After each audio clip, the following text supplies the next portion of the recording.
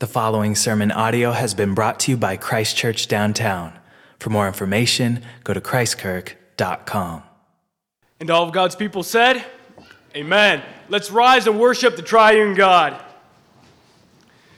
The Lord is near to all who call upon him, to all who call upon him in truth. He will fulfill the desires of those who are in awe of him. He will hear their cry and save them. This is from 2 Corinthians 1, 3 through 4. Blessed be the God and Father of our Lord Jesus Christ, the Father of mercies and God of all comfort, who comforts us in all our tribulation, that we may be able to comfort those who are in any trouble with the comfort with which we ourselves are comforted by God. Lift up your hearts. We lift them up unto the Lord. Let's pray. Our God and Father, we are so grateful that you are the Father of mercies and the God of all comfort. For we are here in need of your mercy and your comfort. You have sent your own Son, Jesus, to be bruised, cursed, forsaken for us. We ask that you would once again, by your Spirit, show your mercy and give your comfort to your people, so that we may give this great comfort to a world bruised, cursed, and forsaking you. And we ask all of this in Jesus' name, and amen. Amen. So we are at the beginning of a new year, and often this is a time of resolutions, of all the things that you want to do. But what about all the things, all the work that you need to do in the coming days, coming months, 2019? Students, think about all the loads of tests and assignments that you have to complete. Employees, you all have small projects and massive projects to be done. Moms, you have hundreds of meals to cook, thousands of pieces of laundry to fold, millions of messes to be cleaned up. Work that God has planned for you in 2019. As Christians, we should view this work as good because it grows us up. In the book of Proverbs, Solomon is the father teaching his son how to grow up, how to mature, how to be wise. And this requires work. Proverbs 10 begins, the Proverbs of Solomon, a wise son makes a glad father, but a foolish son is the grief of his mother. He who gathers in the summer is a wise son. He who sleeps in harvest is a son who causes shame. So if you want to be a wise son, here's what Father Solomon tells you. Get up, get out, get to work. And I love you, my son, but go, get to work. And I'm thankful that my dad taught us kids to work. From early on, we were expected as part of the Knight family to work and to enjoy doing it. So Pops would announce, it's time to clean the house. And then he would go put on the house cleaning music, which would be blaring.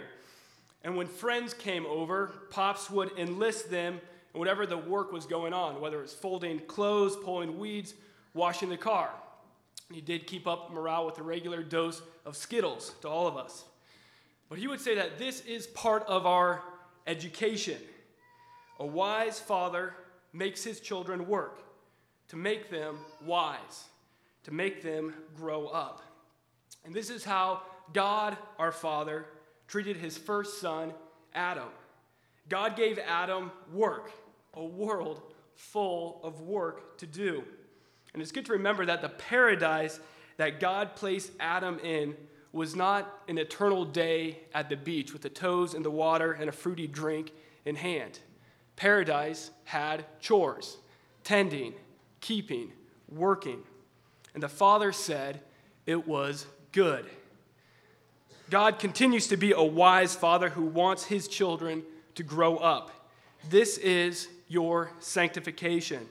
And so he gives you work in your studies, your job, your kitchen, the snarl in your family, your sin that you have to root out. All part of tending and keeping and harvesting your garden. The question is, will you be a wise son? Will you be a wise daughter? Or lazy? will you cause shame or give glory? The wise son who gives glory to his Father is, of course, Jesus. And when we see Jesus as our standard for work, we see our shameful laziness. 2 Corinthians 6:17, therefore, come out from among them and be separate, says the Lord. Do not touch what is unclean, and I will receive you. Our Father, we know that you are the wise Father who desires your children to grow. And so you give us work and challenges and difficult things. But instead of diligence, thankfulness, joy in this work, we are lazy, anxious, complaining. We procrastinate, flake on projects, twist your grace into spiritual sloth, and work hard to avoid the work you give. As parents, we set a bad example for our children. And we are the children who cause you grief. We confess this as sin, and now confess our individual sins to you and Selah.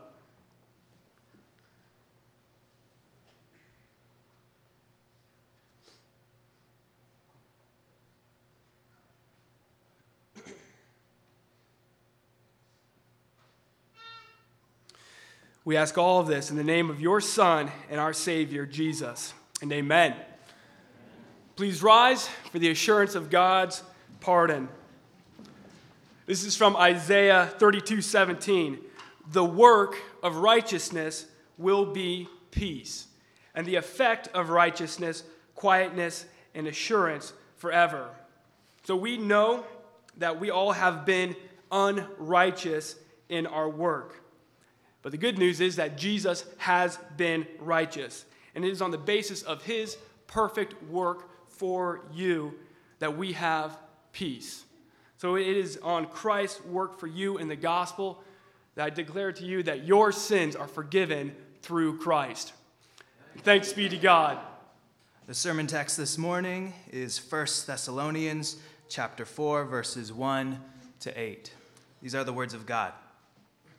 Finally, then, brethren, we urge and exhort in the Lord Jesus that you should abound more and more, just as you receive from us how you ought to walk and to please God.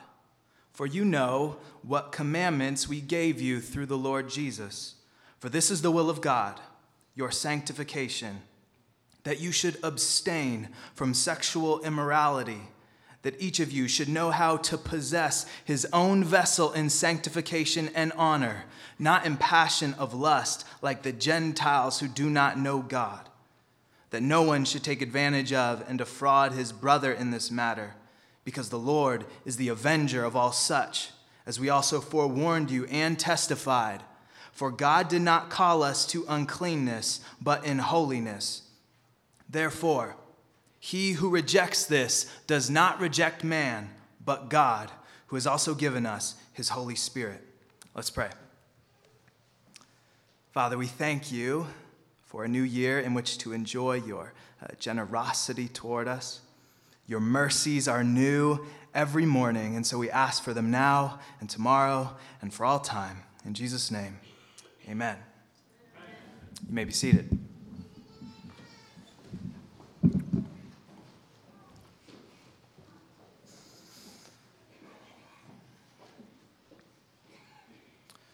What do you want most in 2019?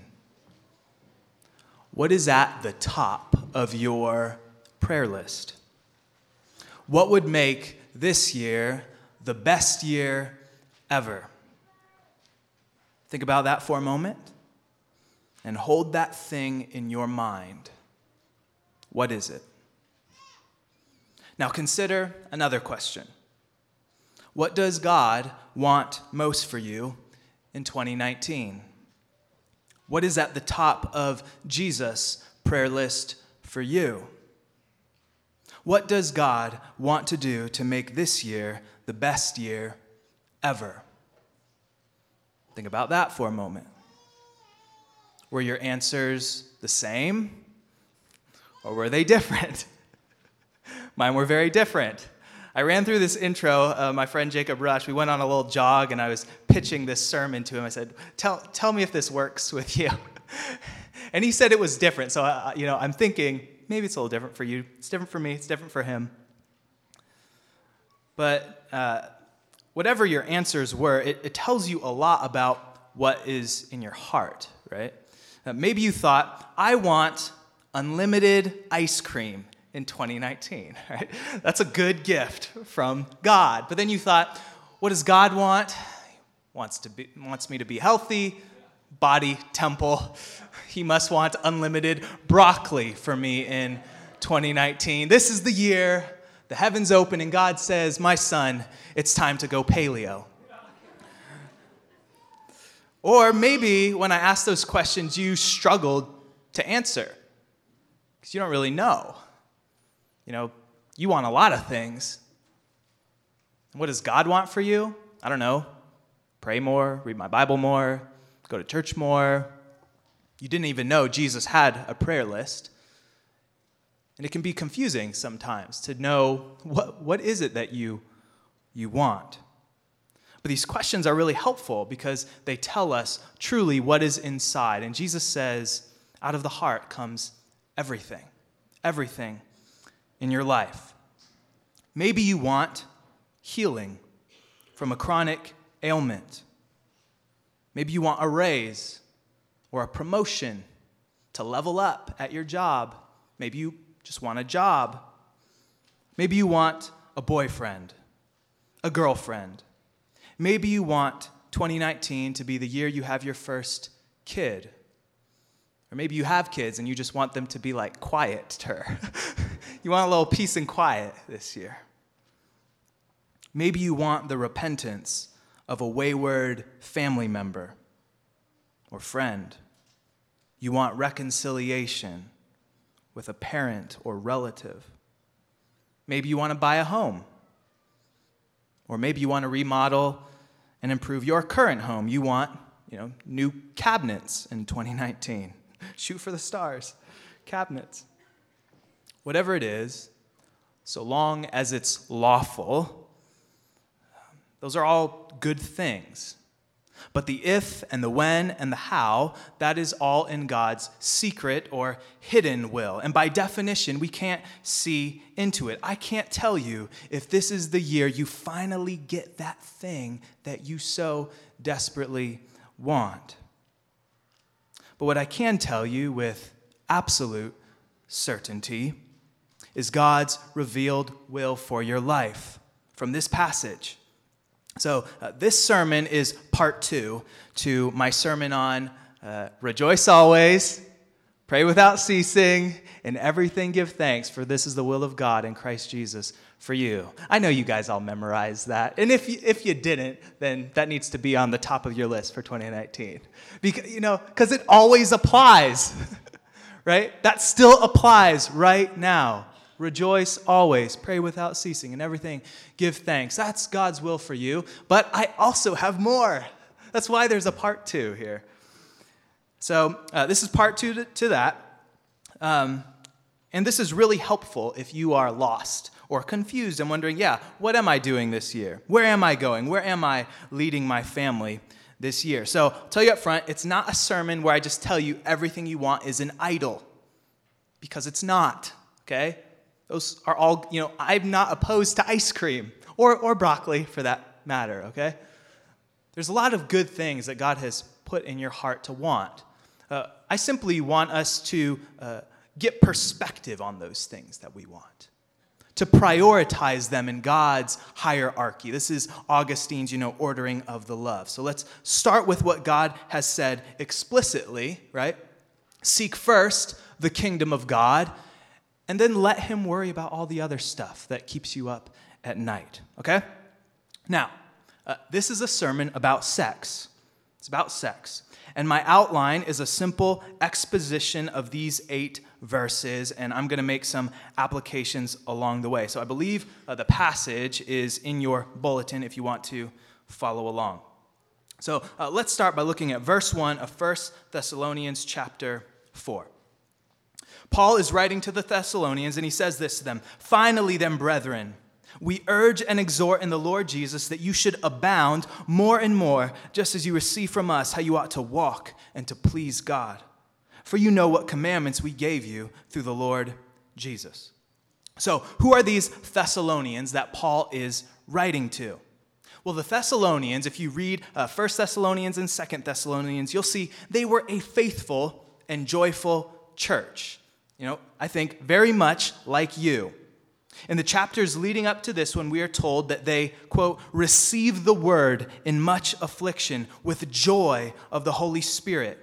They received the word of God, and it says in chapter 2, verse 13, they welcomed it not as the word of man, but as it is in truth, the word of God, which also effectively works in you who believe. So when they heard preaching, they didn't hear Ty or Matt or Aaron, they heard God speaking to them. And because they received it as such, the word worked effectively in their lives. This was the Thessalonians, and Paul commends them for this. He says, I praise you in this. Well done. And so I want to start by commending you for the same. I think Christ Church is a people that is very hungry for God's word. You have a carnivorous appetite for the truth, and I praise you for this. It makes my job a real joy. Some examples would include your involvement in parish discipleship groups, your participation in the Bible reading challenge, all the book studies you are doing and meeting for coffee with people to disciple them. Man, I love to see that. I love that I can just walk over to Boosters and see a bunch of people meeting and fellowshipping over the Word of God. I tell you, that doesn't happen in a lot of places, okay? This is rare. And so I commend you for this. I know that I've said, and I will continue to say, some very hard things to you from Scripture. Not because I like ruffling your feathers, but because you need it, I need it, we need it, and God's glory demands it. He demands the open statement of the truth.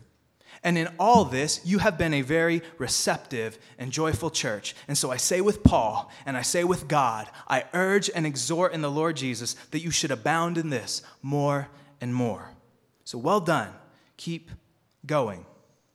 This is because we, like the Thessalonians, are a bunch of ex-idolaters. Paul says in chapter 1, verse 9, that the Thessalonians' faith had sounded out in every place. People knew who they were. And why? It says they heard how you turned from idols to serve the living and true God. This is a repentance heard round the world in Macedonia and Achaia. And it made me think, what would that look like here? What would it take for our faith to make headline news? Turning from idols to serve the living and true God. I want that for us. I want that for Moscow. I want that for the university. I want that for the state of Idaho. We want that for our nation, that every knee would bow. And one day that will happen. But until then, our job is to start with us. Why should anyone else bow if we won't? So we must start with the person that we look at in the mirror every morning. That is the main idol that you have to deal with. Putting on your mascara if you're a girl. Think, hey, there's the idol right there staring back at me. That's what has to die if our faith is going to be heard throughout the world. Self-worship, self-obsession, self-pity, self-loathing, self-centeredness. All of it has to die. And Paul says, this is how you ought to walk and please God with a life of ongoing turning away from the man in the mirror and turning to God. And then Paul gives this very clear message to the Thessalonians, these ex-idolaters, these former self-worshipers. He gives them a clear message from God. So you want to know God's will for your life in 2019. Here it is, verse 3. For this is the will of God, your sanctification. Your sanctification. If Jesus had a prayer list, this would be at the top of his list for you. Now, if you are new to church or to the Bible, what does this word sanctification mean? Okay? Well, it simply means to be set apart or dedicated for special use. It's the same Greek word we translate as holiness. To be sanctified is to be holy. So think about it this way. Think of someone baking gingerbread cookies, okay? You got the dough, and it's rolled and spread out on the parchment paper.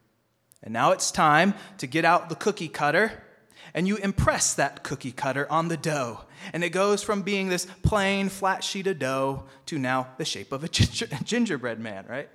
The gingerbread man has been sanctified, okay?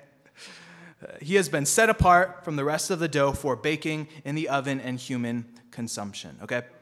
Now, that's a silly illustration, I know, but this is what God does with us in salvation. We're all dough, we're all made in God's image, but we need to be restamped, okay? We need to be recut into the image of Christ, to be cut out from the world and made into citizens of God's kingdom, the new world. So think about sanctification is how you become human 2.0. It is the path to greater enjoyment of God and communion with the one who made you.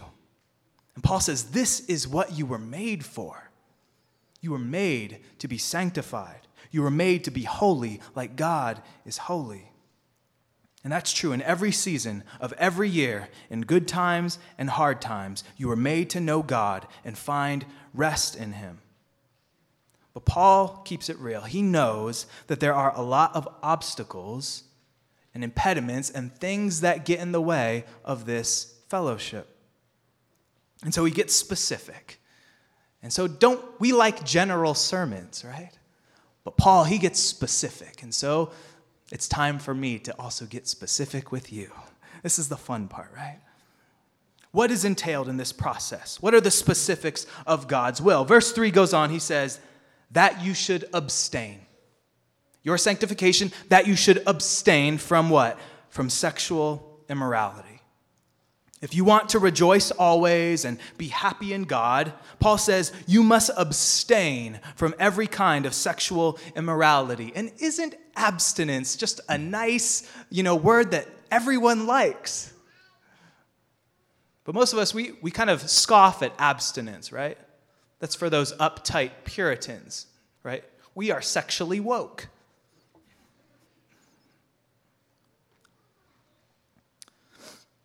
So what does this mean for us? It means no adultery, no pornography, no cohabitation, no sexual deviancy, no voyeurism, no incest, no pedophilia, no bestiality, no robo-sex, no virtual reality sex, no rape, no sexual abuse, no emotional entanglements with unbelievers or people who are not your spouse, no courting, no dating, no entertaining relationships with unbelievers, no fornication, no sex outside of marriage, no putting of your members in places contrary to nature and the law of God, or anything else the depraved mind thinks up next.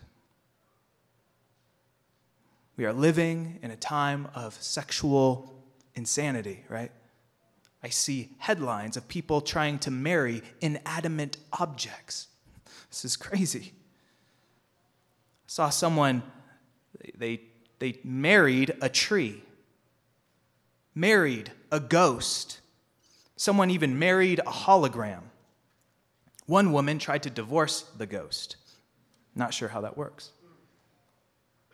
But it's funny and it's sad that this is where we're at right now. You cannot become one flesh with a tree. There's no fruitful union between two men or two women. And it's an abomination because it destroys and brings shame to everyone involved. Sexual sin is one of the most dehumanizing things that can happen. And those of you who have been abused know this, right? It feels like a stain on the soul that no shower can remove. And so Paul says, God's will for you is that you flee from this, that you abstain from this. You run away from it, have nothing to do with it. Because as fun and adventurous and thrilling as these things might be, they are the runway to hell. Sexual sin will always overpromise and underdeliver. So we must have nothing to do with it. So if abstinence is the negative, that's the do not side of sanctification, Paul goes on to then give us a positive imperative, the do this side of sanctification in verses 4 and 5. Listen to what he says. He says that each of you should know how to possess his own vessel in sanctification and honor, not in passion of lust like the Gentiles who do not know God. So the command here is possess your own vessel in holiness and honor. And this means physical and emotional self-control over your passions. So your body's a car, who's driving? Are you sitting in the back, just letting your passions drive, looking out the window? Is sin driving or is God driving? Is lust or is the Holy Spirit in you? If you've ever been stuck in sexual sin, you know what it's like to be split in two, to wrestle over who's got the steering wheel.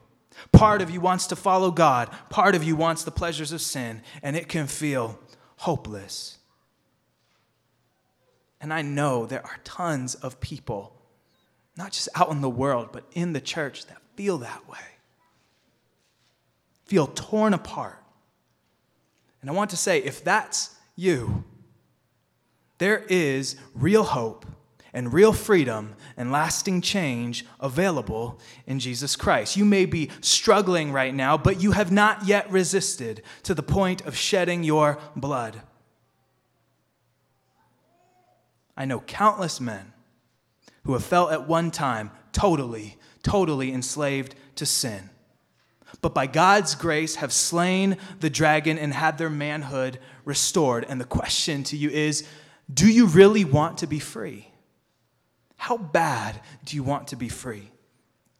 Are you willing to go to extreme lengths to mortify your passions? I ask, do you want to kick the habit in 2019? Because if you're willing to do whatever it takes, I promise freedom awaits you.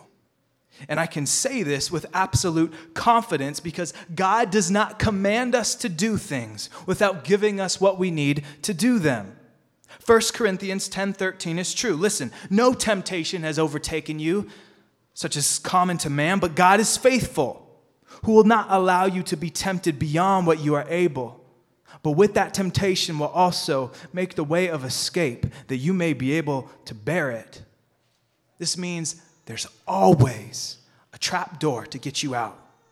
There's always a way out. So men and women, you who are in this fight, will you take up the sword of the Spirit, and will you slay your flesh?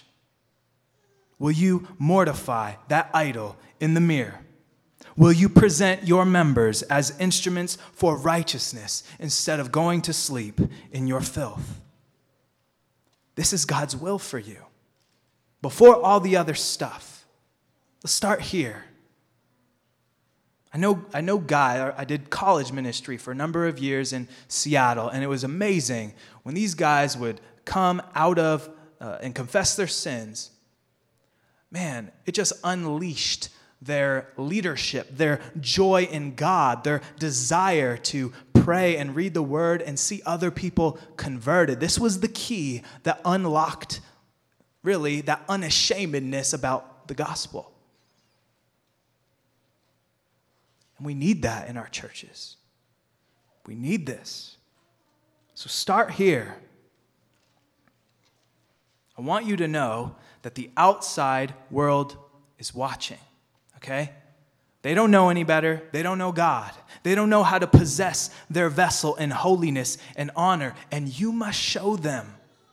You must show them how to do this.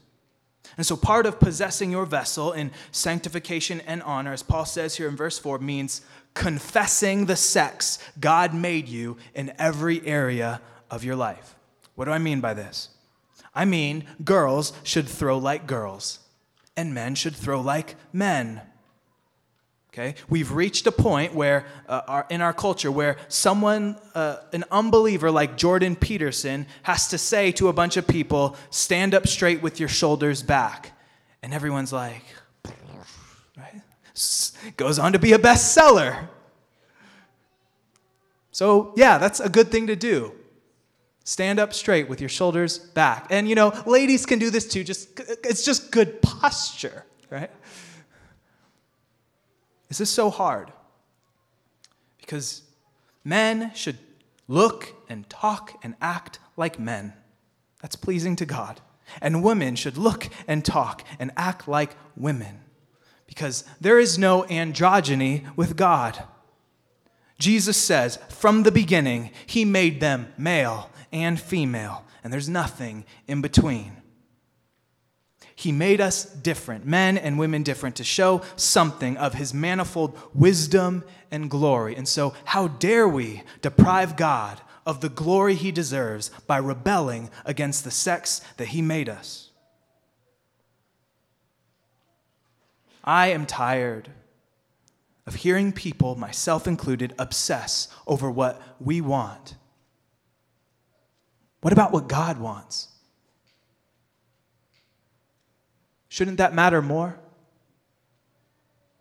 Isn't God the thing that is way more valuable than you? What if that was the question that shaped our life? What if our Christian life was God-centered and not man-centered? What if you confessed the sex God made you and learned to love it instead of rebelling against it? God wants you to own the sex he made you. Act like a man. Act like a woman. Glorify God in your body because you will be male or you will be female forever. Right? Heaven is not a genderless existence. So let's start practicing now. So the positive command for sanctification is that you know how to possess your vessel with honor. You are a vessel, you are a body, you need to possess that because you were made for glory. You were made for glory. And there are two other things that Paul tells the Thessalonians to do if they are to be sanctified.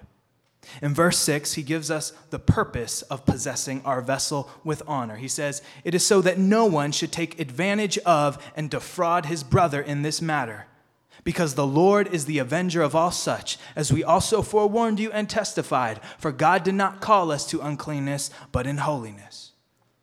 So what is in view here is the avoidance of adultery in the church. If you sleep with another man's wife, you are defrauding your brother. And Paul warns, God is an avenger, and he will have vengeance on you. So adultery is nothing to play with, and this is important, especially in the church, where we are a close community of men and women, and we are all called to love one another. But this love is to be with all purity, right? The world has no category for this kind of love.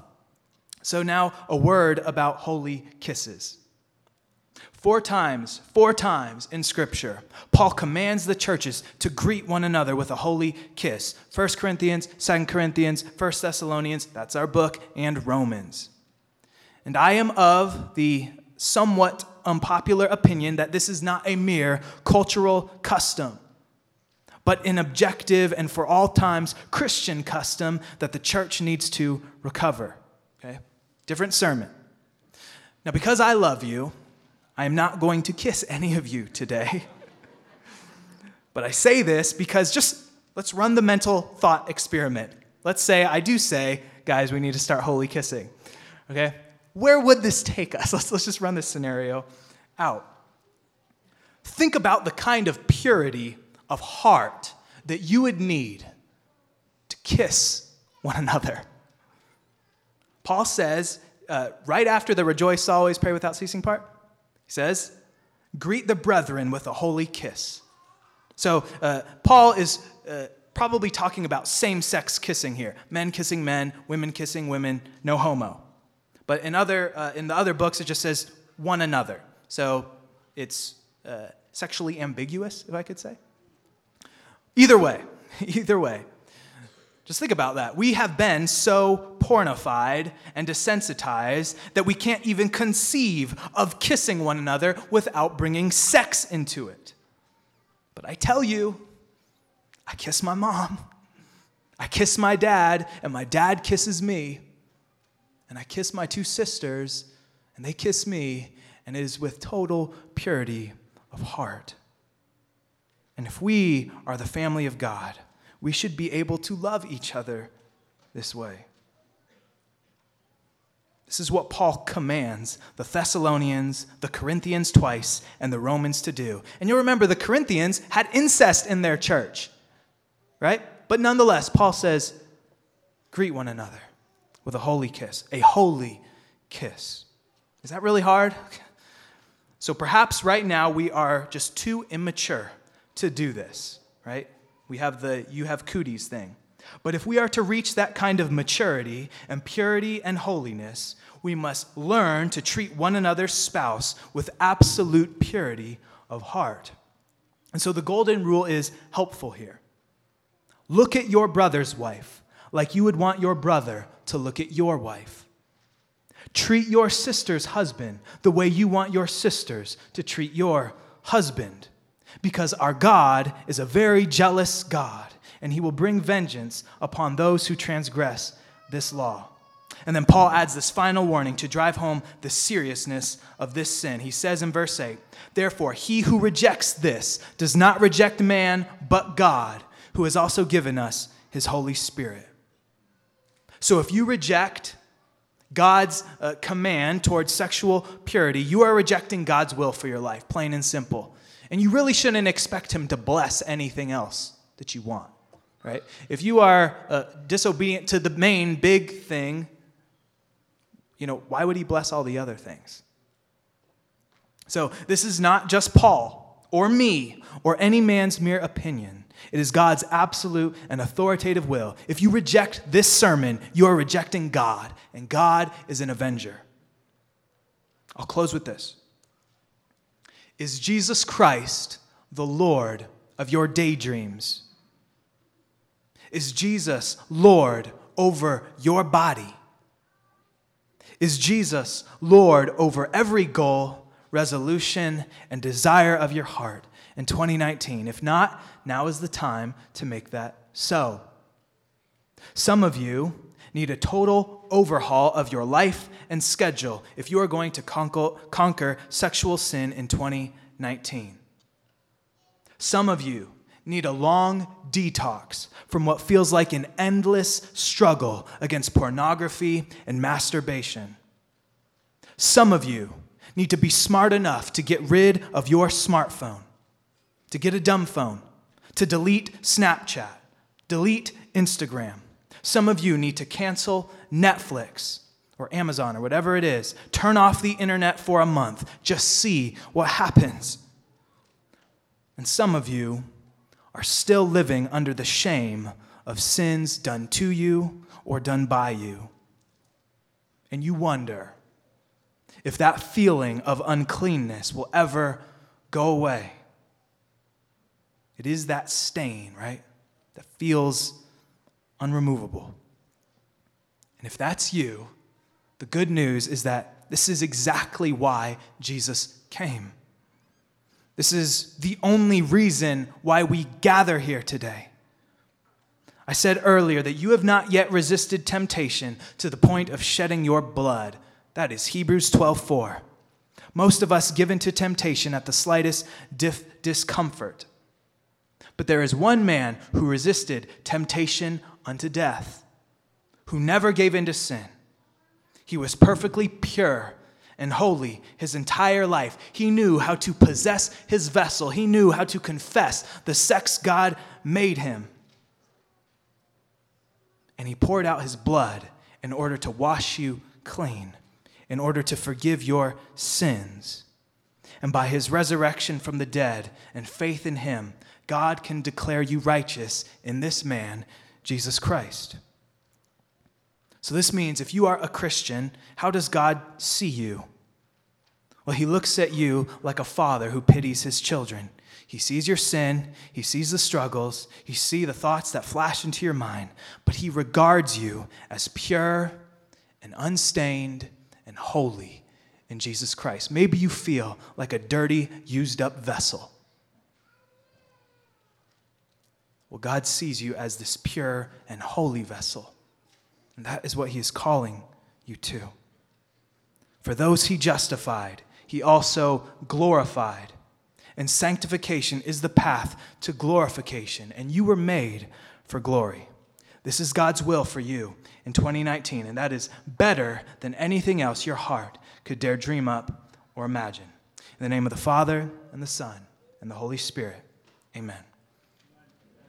Let's pray. Father, the world is enslaved to the passions of lust because they know not God. And so I ask that you would give us the knowledge of you that sets the captives free. Make us to want to know you more than we want anything else. For you say, this is eternal life, to know you, O God, and Jesus Christ, whom you have sent. So I ask that you would sever this gnarly root of sexual sin in our church, in our hearts, and make us pure and free for you. We ask all this in Jesus' name, and amen. In Revelation 7, when John sees the great multitude that no one can number, they are all wearing white robes. It says in 7:14, these are the ones coming out of the great tribulation. They have washed their robes and made them white in the blood of the Lamb. If you think about it, this is a great mystery, the great mystery and glory of the gospel. That red blood makes robes white because it is the blood of the Lamb who was slain. This bread and wine before us is a reminder and seal of this good news. What can wash away your sins? What can wash away your shame? What can wash away your sexual sin? Nothing but the blood of Jesus. So come home, wash your robes, and welcome to Jesus Christ. Let's pray. Father, we thank you for colors and images of salvation that help us understand the work of your Son. Grant that we might partake of him now in faith. And we ask all this in Jesus' name, and amen. The charge is this. Proverbs 24:16 says, though a righteous man fall 7 times, he riseth up again, but the wicked fall into mischief. So notice the difference between the righteous and the wicked is not that one falls and the other doesn't. Both of them fall. The difference is that the righteous gets up every single time. And you are righteous in Jesus Christ. So get up and let's get to work together. Receive now the benediction. Now to him who is able to do exceedingly abundantly above all that we ask or think, according to the power that works in us, to him be glory in the church by Christ Jesus to all generations, forever and ever. And all God's people said, Amen.